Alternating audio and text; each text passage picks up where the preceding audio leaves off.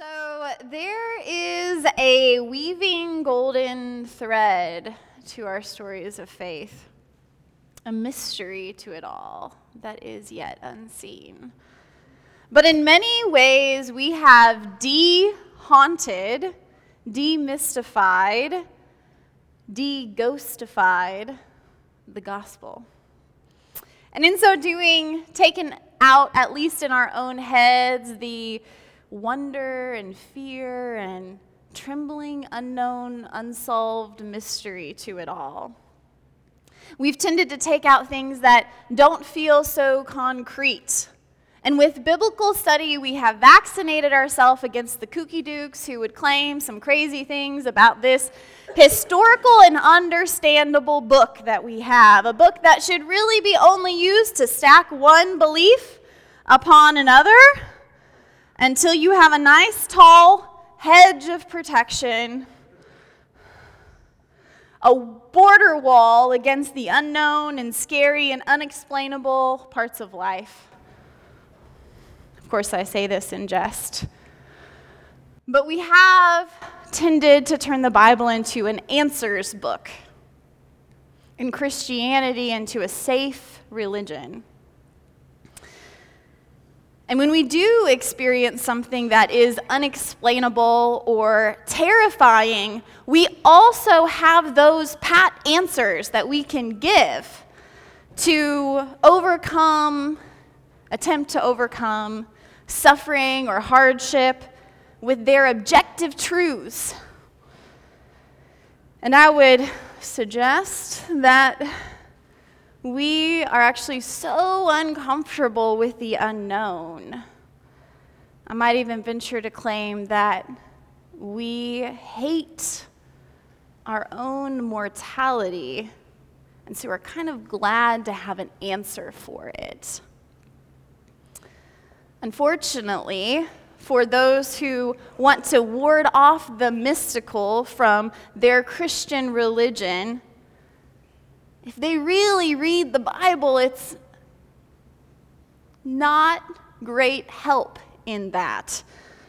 Because the Bible is a collection of stories about spirits and demons, death and mummies, immortality and human sacrifice, gods and kings, mystery and fear and ghosts.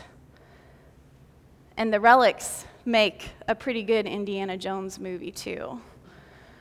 It is a collection of tales that are recounted in the light. Maybe because we're afraid of our own metaphorical darkness. But I wonder if we might do a ghost reading.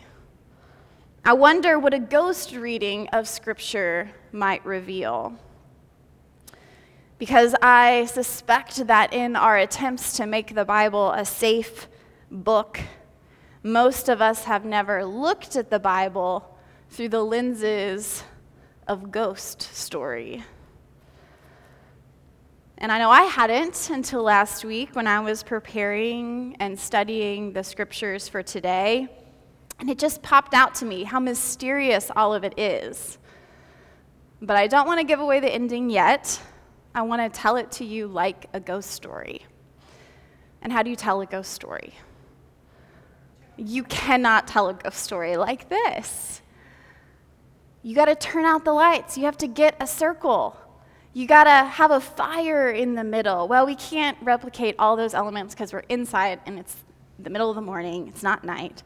But we're going to try. So we're going to take a second and we're going to set up the room.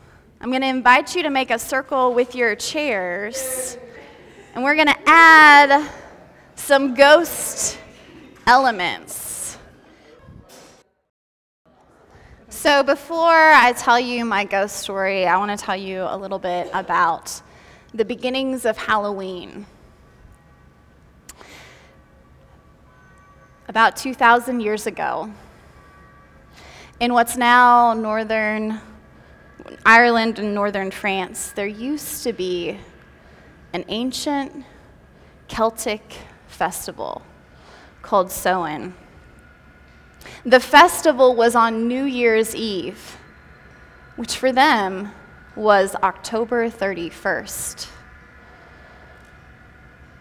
It was believed that on this one strange night, a night that was mysteriously out of time between the previous and coming years, the boundary between the world of the living and the world of the dead became blurred. And for one night, the dead, the ghosts of the dead, would return to earth. The Celts, in order to ward off these ghosts, would dress up in heads of animals. They would light bonfires, and their pre-Christian priests would be able to prophesy about the future on this night.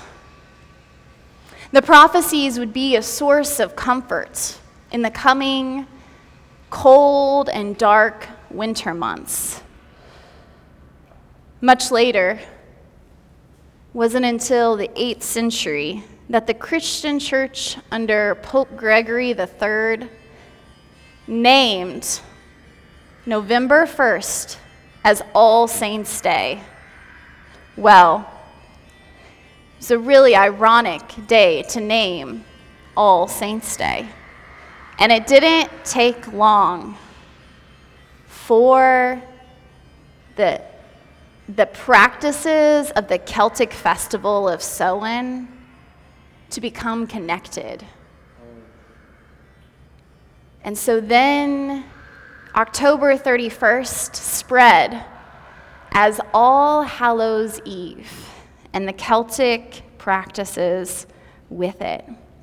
Eventually, it became Halloween.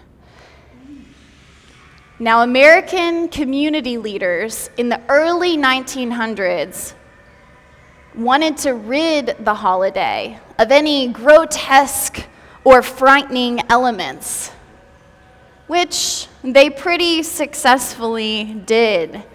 And in so doing, took away most of the holiday's religious and superstitious overtones. However, for those of us who are willing to look, it is still a time when we can remember our stories of faith and saints, the stories that came through very strange happenings. Because our divine texts are haunted with demons and pharaohs, mysterious strangers, and terrible sightings of specters in the sky. There are mummies and the undead walking around, and there are ghosts. And although there are Christians who don't like the small magical wands in the Harry Potter series, the magic in Moses' oversized wand was far greater. And speaking of Moses, have you heard? He's not actually dead.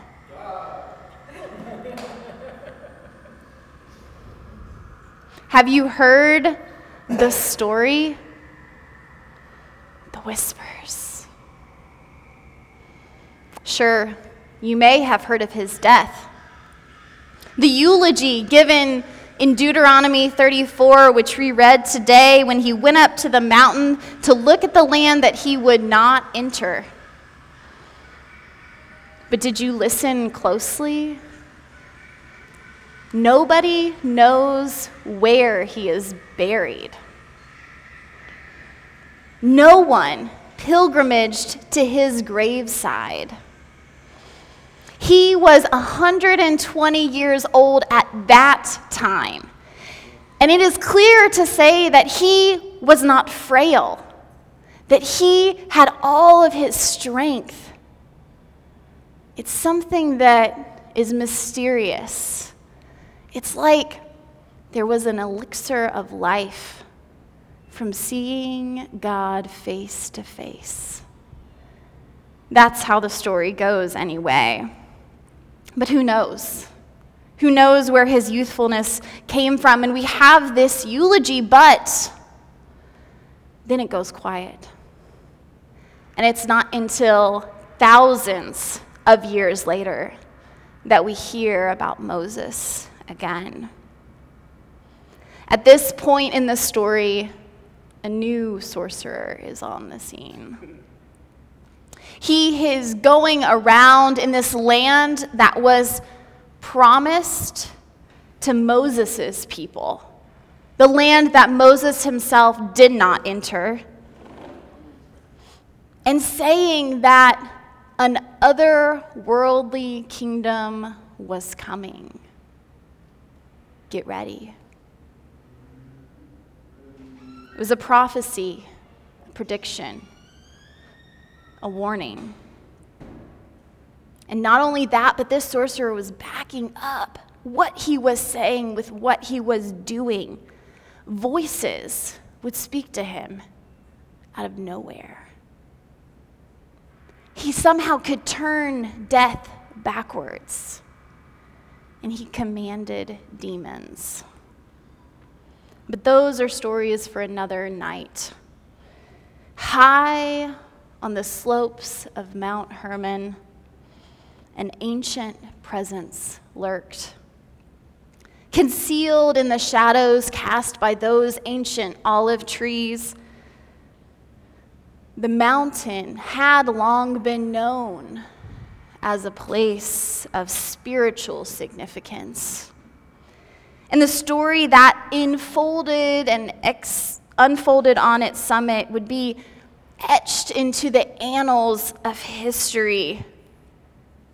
4 figures ascended the mountain that day. The sorcerer and his 3 closest followers. It was late in the day, and a sense of anticipation hung in the air. As they reached the summit, the sky darkened.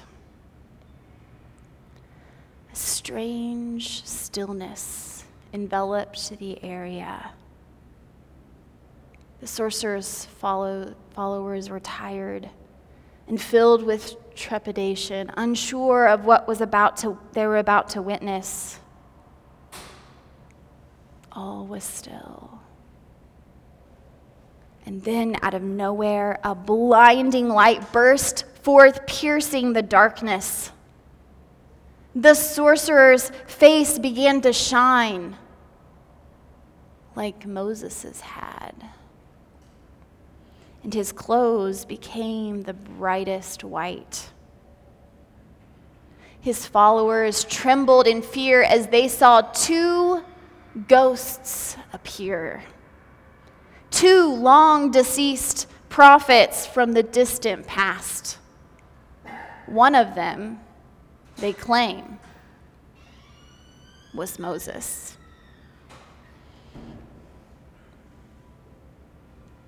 The sorcerer talked with Moses and the other specter, their voices echoing through the hallowed silence of Mount Hermon. The followers, though they were overwhelmed by this experience, this strange encounter, they felt this electrifying energy surrounding them, as if the boundary between the living and the dead had been blurred. As the moments passed, the disciples could not tear their eyes away from the other earthly encounter. They only heard fragments of the conversation, but the words echoed with a profound significance, though their true meanings remained a mystery. But then, as quickly as it all began, The brilliance faded. The ghostly figures vanished into the ether, and the disciples were left trembling, afraid of what they had seen. From that moment on, the ghostly presence and encounter seemed to linger on Mount Hermon. Locals whisper stories of strange lights and ethereal voices on the mountains, the glimpses of long dead prophets walking its slopes. Some claim to have felt the presence of Moses in their dreams, whispering strange, cryptic prophecies and warnings.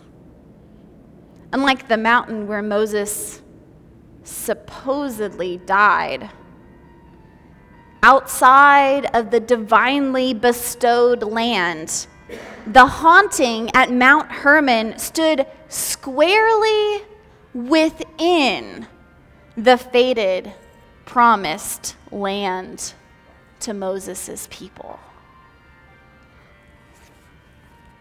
It was a reminder. Moses made it in.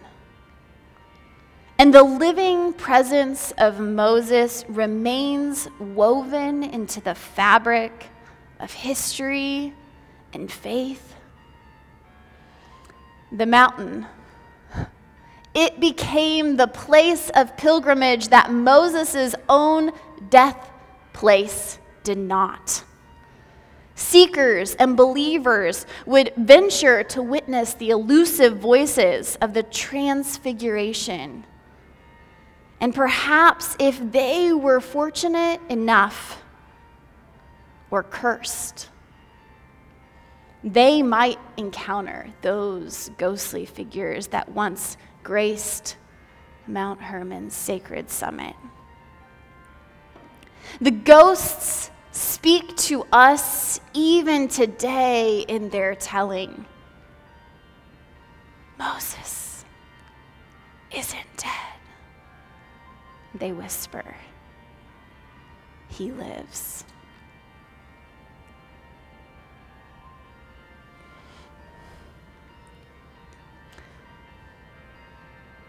Take a moment and in your own head, think about these questions. I wonder if you have ever had a supernatural experience that is hard to explain. I wonder what it was like for Moses to know God face to face. I wonder what it was like for Jesus' disciples to see Moses in the promised land. Now, this wouldn't be a proper campfire if we didn't all have a chance to share. So let's discuss a little bit. Where in the Bible can you recall any other stories of ghosts, mummies, demons, angels, the undead, miraculous happenings? Can you think of any other places? Who, Saul? King Saul, not Saul of the New Testament. Yeah. At first I thought you were going for Saul on the road to Damascus. That also insane. Yeah. Blinded by the light. Oh yeah, that's a good one. That's definitely a good one. Yeah, I mean, when I heard that story when I was a kid, my dad was my children's pastor. He was like, "That was Jesus," and I'm like, "Was it though?" Oh yeah, the writing on the wall. There's a talking donkey. There is a talking donkey. given the gift of speech, which makes you wonder. What is happening? The what? Who's it that outruns the chariot in the Old Testament? Oh, yeah. Superheroes? Yeah. Also, the angel of death really came up. The angel of death. All of that story. Speaking of chariots, there is a man who gets a ride from a swooping chariot and just rides off into Carry me home. Beth. It's Daly's favorite song. Swing low, swing. Oh, yeah. Water turns to blood. Not creepy at all. Very safe. Was that just after or before frogs?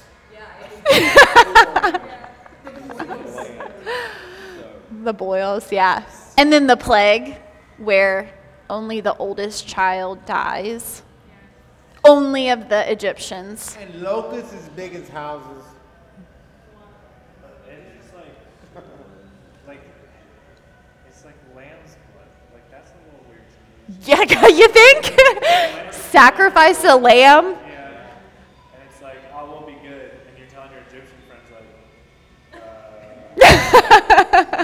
well, do you? Lazarus, that's the mummy I was thinking of, right? Like real life mummy. Like he's just walking around and Jesus is like, unwrap him. He can't see anything. But it makes you wonder, like, was he really alive before the unwrapping? Because he was just like stumbling everywhere. Like that doesn't seem like fully alive. As a kid, I always wondered if Lazarus and Jesus had to go to the store and get clothes first. If they just like came out naked and were like, let's go to the shop real quick and just have everybody. Like, that was my Yeah. kid, so I'm sorry for the rest of In the Prince of Egypt, where there's the snake scene with the staff and the snake. Oh yeah. Uh-huh. In the Prince of Egypt, I like got freaked out because it was the shadow and the snake ate the other one. That was always Well, that's what it doesn't it say that the Moses' snake ate the others.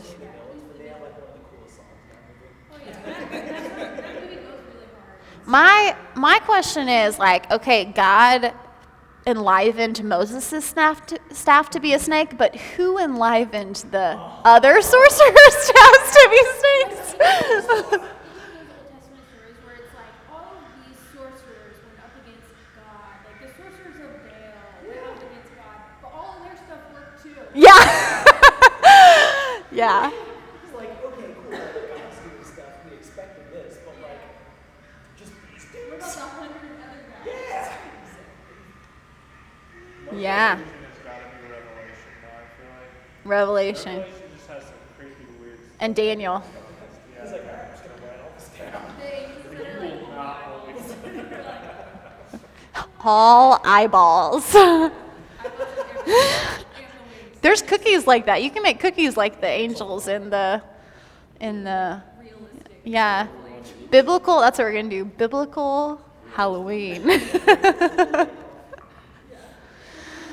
Yeah. tongues of fire floating over people's heads. Yeah, that's a weird one. I always imagine like legitimate tongues, like fire. Do they live or do they just land?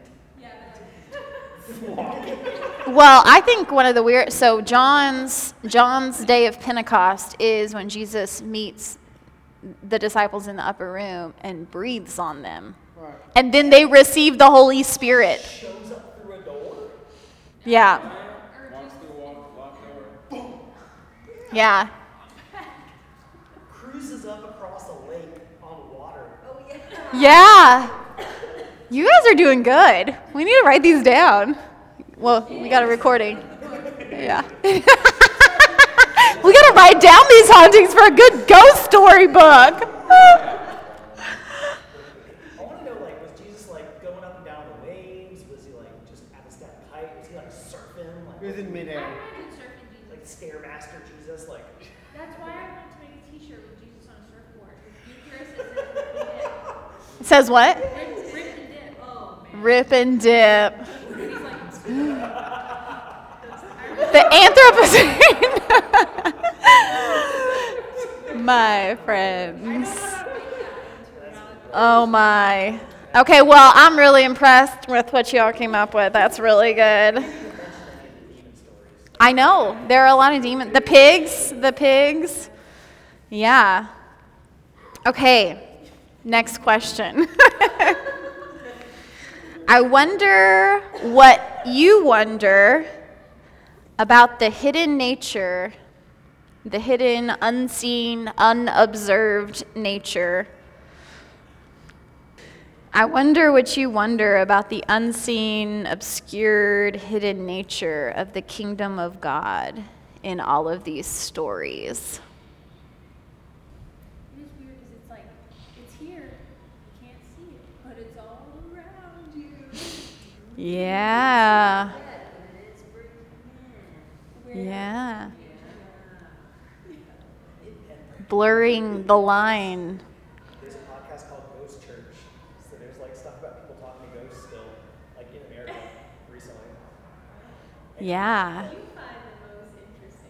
Got too much podcast talk. I think there'll be a lot of trees and artillery. What?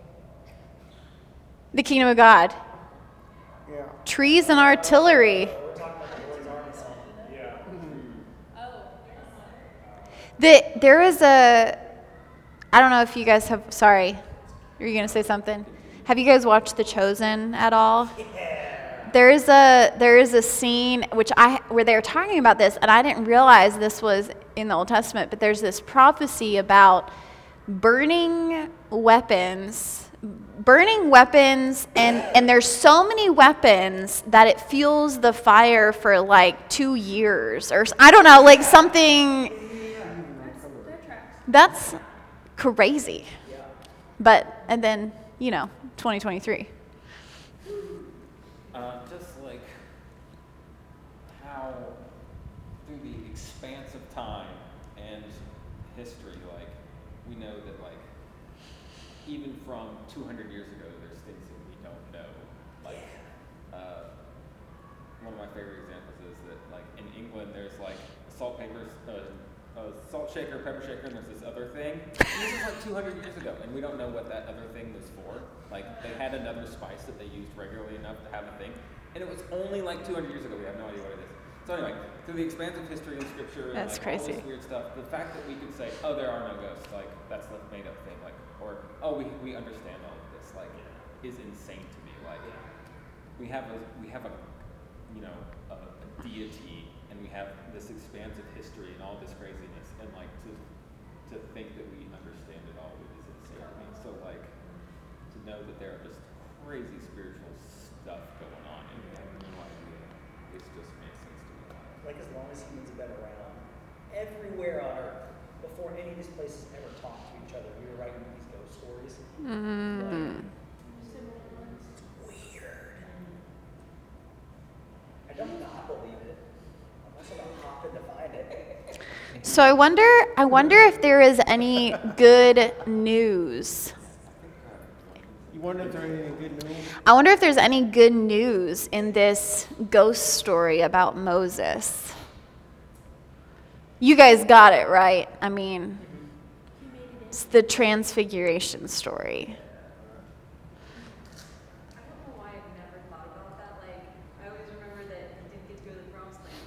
But when we see it again, I don't know why I've never made that connection. But when you said it, I was like, And don't people say that Moses wrote Deuteronomy? That's more of a, I mean, no one really believes that, but wrote Deuteronomy. He's like, let me write they say the books of Moses, like Moses wrote the first 5 books of the Old Testament, but no real scholar believes that Moses wrote. I mean, probably Moses wrote some of it, maybe. Certainly not his eulogy, though. A good amount of real scholars believe it. I don't. Yeah, it would be interesting though because like, it's like anybody writing a story about themselves.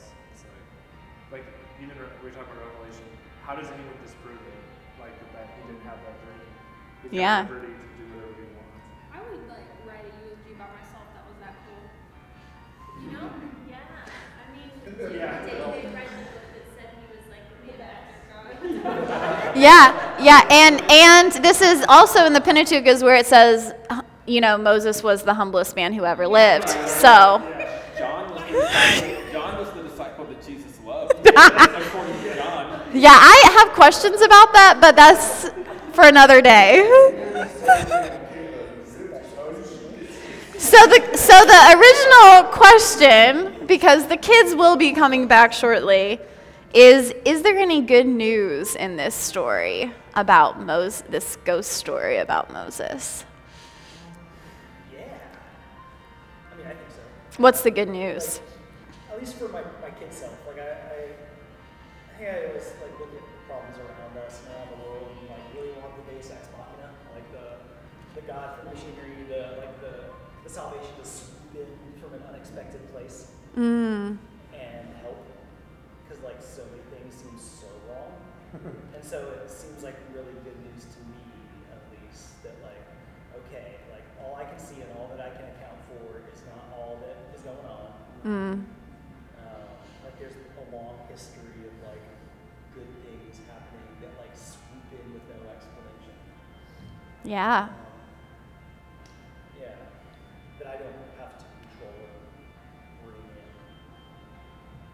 Yeah. I think Moses had to wait that whole time. Like he was outside the promised land. And it wasn't until the transfiguration where he got his surprise of the promised land. Well, this gets into my own personal theory on ghosts, but my answer would be that it was in another dimension, and so I'm not sure that time was that relevant. Space-time, Yeah,